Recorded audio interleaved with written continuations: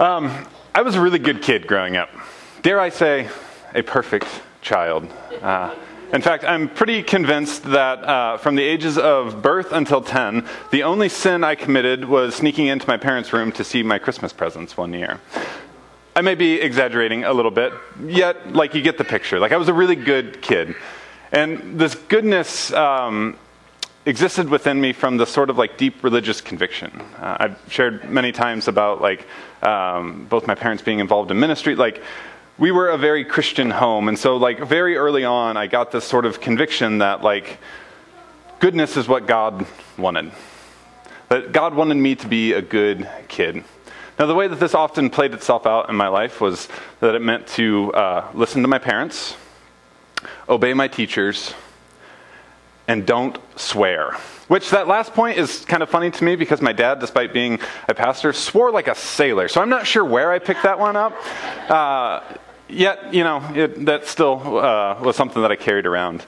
And so, because this came from this religious sort of conviction, I found myself being a very, very deeply, deeply convicted kid.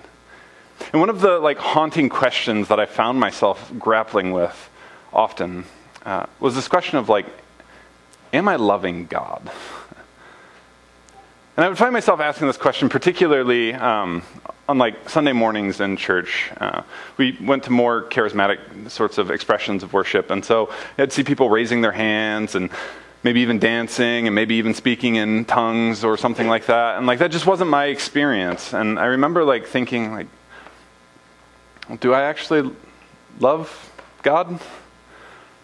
Now I look back all these years later and what does that even mean? What does that question mean, right? It's sort of can you explain the chemical reaction that happens during joy? Once you do it, you kind of miss the point, yeah, right? And yet, I think it's a really relevant question. Because as I've said many times, the one thing that I know about this group is y'all a bunch of do-gooders, yeah? I know that there's this deep conviction, this deep sense of wanting to love God. And so what does it mean for us to love God? Is there a way for us to know if we are actually loving God? Well, fortunately, this seems to be one of the questions that Jesus addresses during his earthly life and ministry and teaching. And so we see this happening in Matthew chapter 22. Now, a little bit of context here in Matthew chapter 22. Jesus has just arrived in Jerusalem for the last time. Now, this is a significant sort of turning point in the life of Jesus, because up to this point, Jesus has been very mindful of time and place. So there were times where Jesus almost seems a little bit reserved, right? He's approaching some sort of dramatic line, and yet he recognizes there's more to the story than this, and so he kind of takes a step back. But as he enters into Jerusalem for the last time, he knows his time and place, and he knows that the story is going to come to a dramatic and climactic conclusion here shortly.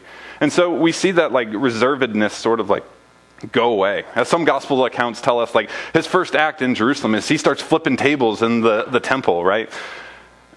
And so often this sort of unreserved energy is in these encounters with the religious leaders. And you can read these stories from the perspective of the religious leaders and see how they might interpret Jesus' actions to suggest that maybe they are incompetent, or that they may have or challenge their authority. And let me tell you, as a religious leader, the one thing I don't want is somebody to call me incompetent or challenge my authority, darn it, says the Mennonite pastor, yeah.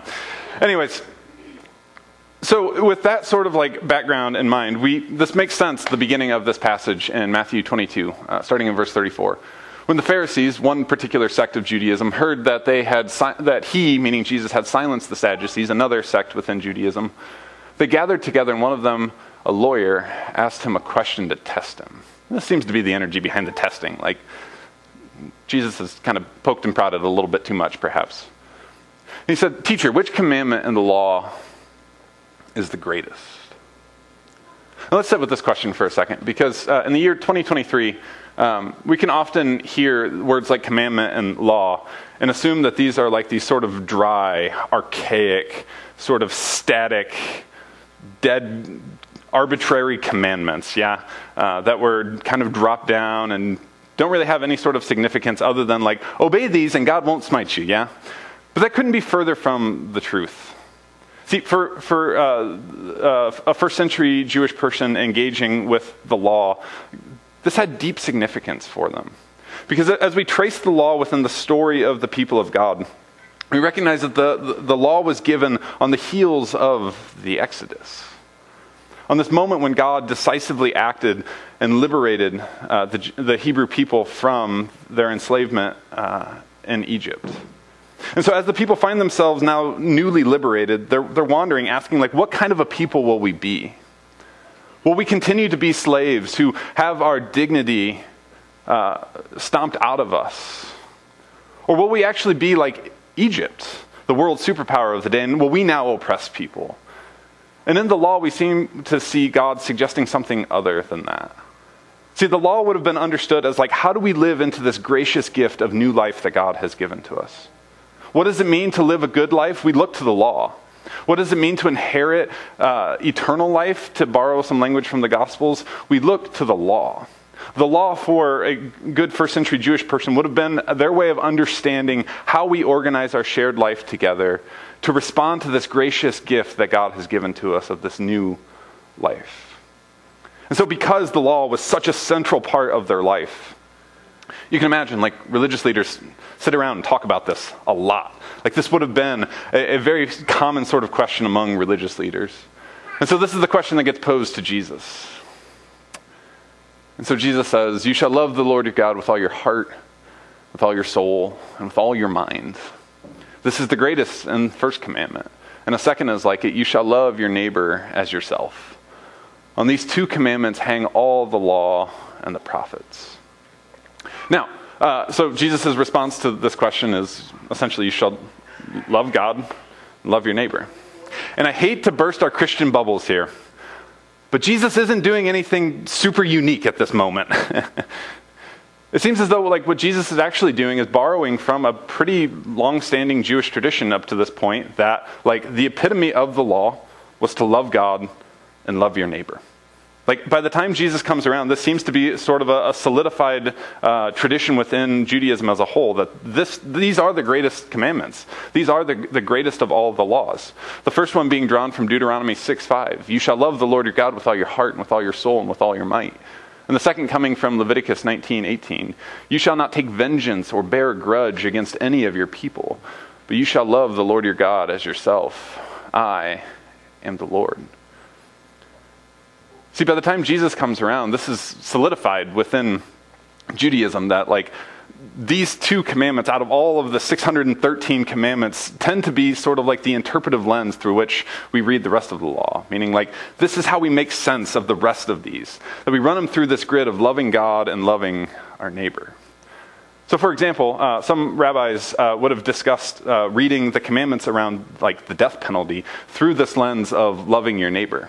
And some said like, there are more gracious acts of death penalty than others, and they leaned into that because of this command to love your neighbor. You may think, well, the death penalty is not very gracious act of loving your neighbor, but if you want to take a dark turn and think about all of the expressions of the death penalty, yes, there are much more gracious forms of that, yeah? And so they would lean into that. But it's also been documented that some rabbis even looked at like the death penalty through this lens of this commandment to love your neighbor and said, no, you can't love your neighbor and live into the death penalty. And so they set up all of these sorts of barriers and made it really complicated process to actually like ever invoke this commandment towards the death penalty. See, for the Jewish people of Jesus' day, like love of God and love of neighbor became almost synonymous with one another. Like it almost would have been impossible to imagine loving God without also loving your neighbor in the same way. Which means that as we come back to this opening question that we're grappling with of like, if we want to know if we are loving God, perhaps all we need to do is ask if we are loving our neighbor. As one author put it, the biblical case for loving God is loving our neighbor. Or to put it another way, like our love of our neighbor is a litmus test for our actual love of God. Perhaps this is the same sort of energy behind the author of 1 John who writes, "Those who say I love God and hate their brothers or sisters are liars. For those who do not love a brother or sister whom they have seen cannot love God whom they have not seen." Or perhaps this is the same sort of energy that Paul had as he writes in Galatians 5, "For you were called to freedom, brothers and sisters. Only do not use your freedom as an opportunity for self-indulgence, but through love become slaves to one another. For the whole law is summed up in a single commandment. You shall love your neighbor as yourself." If we want to know if we're loving God, perhaps all we need to do is ask if we are loving our neighbor.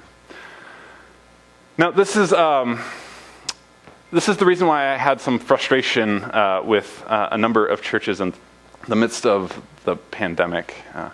If you allow yourself to go back to that place, remember that we shut down pretty early. And then we met on Zoom, and then we met outside, masked on very sunny, hot, 90-degree days, sweating, losing all sorts of weight in the midst of all of that. And then we were back on Zoom, and it wasn't for a full year plus before we actually sang together, even outside, masked. And yet in the midst of all of that, there were a number of churches that continued to meet, unmasked, singing.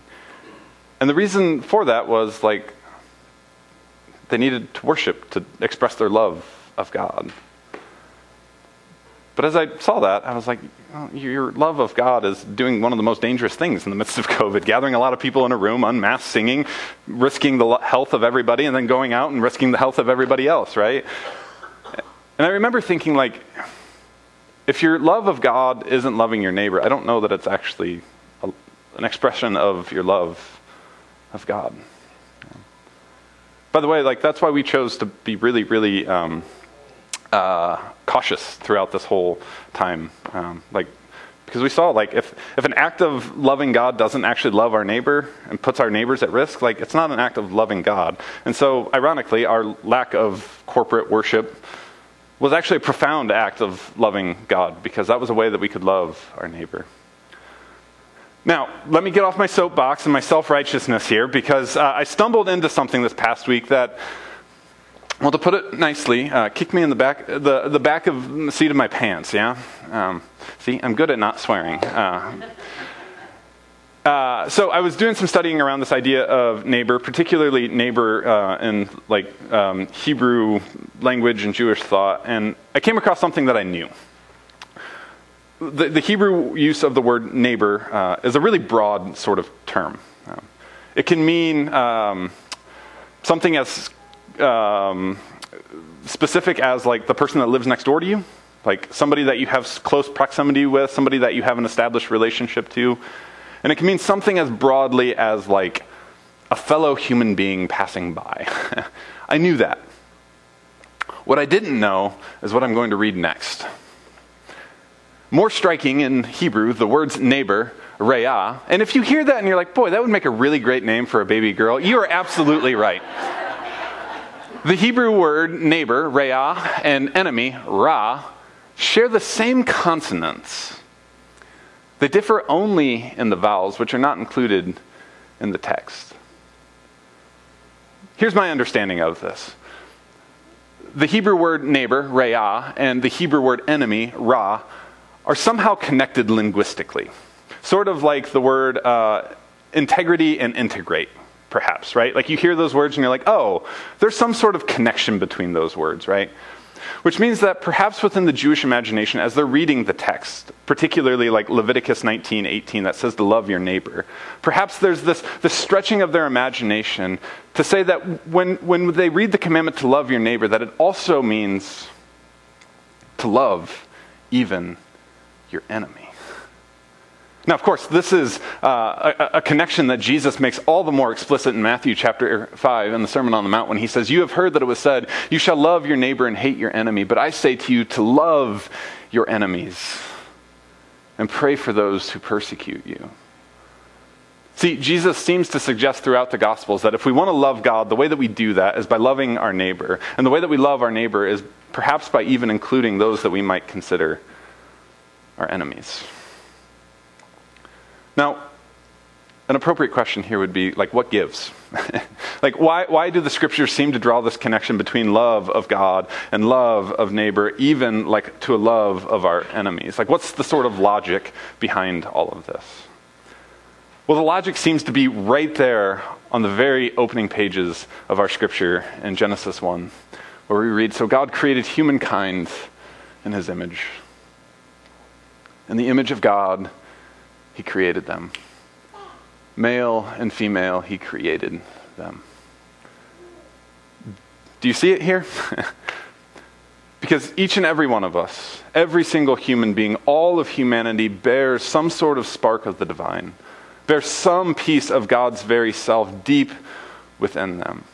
And so when we see this commandment to love God, it's not that God is some sort of egomaniac whose ego needs to be coddled, but it's that God is a good parent and looks upon God's children and wants us to love and care for one another, because all of us as God's children bear some piece of God within us. Which means that if we want to honor God, and if we want to love God, and if we want to serve God, perhaps the best way to do that is to honor and love and serve our neighbor, even those that we might include to be our enemies. See, this seems to be a consistent theme all throughout the Gospels of Jesus calling us back to this radical idea at the beginning of the Scriptures that every single human is created in the image of God. And this seems to exist across like those who find themselves on the margins and those who exist on the other side of the line from our nationality, our ethnicity, our politics. And Jesus seems to say time and time again that regardless of all of that, every single human being has a piece of God within them and are worthy of love and respect and honor. And so friends, let's love God passionately. To use a phrase from my youth, let's be on fire for God. Let's love God with all of our heart, all of our mind, all of our soul, all of our strength. But let us also recognize that perhaps the best way that we can do that is by loving our neighbor with that same sort of passion. We love our neighbor, including our enemies, with all of our heart, all of our soul, all of our mind, and all of our strength. If we want to know if we're loving God, perhaps all we need to do is ask if we are loving our neighbor, which also apparently includes our enemies. So let's do that, friends. Amen.